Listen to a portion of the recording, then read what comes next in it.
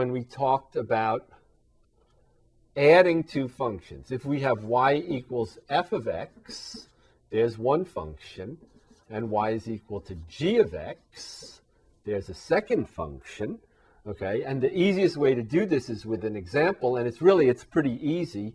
So if f of x is 2x plus 3, and g of x is x squared plus 1, right? We're going to combine these two functions using the regular arithmetic operations, right? So we'll talk about f of x plus g of x. So we're adding two functions. And that would be what? 2x plus 3 plus x squared plus 1, which is just what? X squared plus 2x plus 4. All right.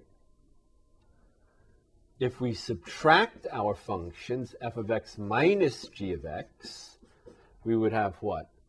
2x plus 3 minus x squared plus 1. So that would be what? 2x plus 3 minus x squared minus 1, okay, which would be what? I'll write it in descending powers.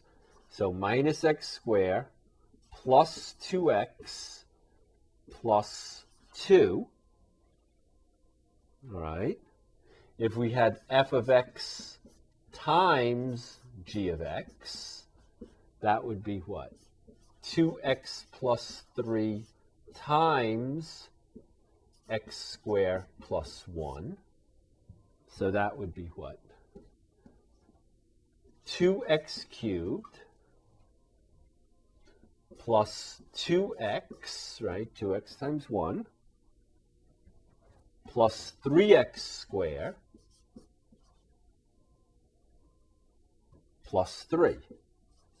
And then if I just write in descending powers again, 2x cubed plus 3x squared, actually none of these combine with each other, so plus 2x plus 3. All right, so we have adding functions, subtracting functions, multiplying functions. So who's left? Right, dividing functions. So f of x divided by g of x is what? Is just going to be 2x plus 3 divided by x squared plus 1. All right, now there's another special way to combine functions that we'll talk about next. And I'll talk about it next. Excuse me? Oh, okay. Should I say it again? Yeah. Okay. Ready? So you were looking this way, and now. So I'll be over here, okay? Now, there's another special way of combining functions that we'll talk about next.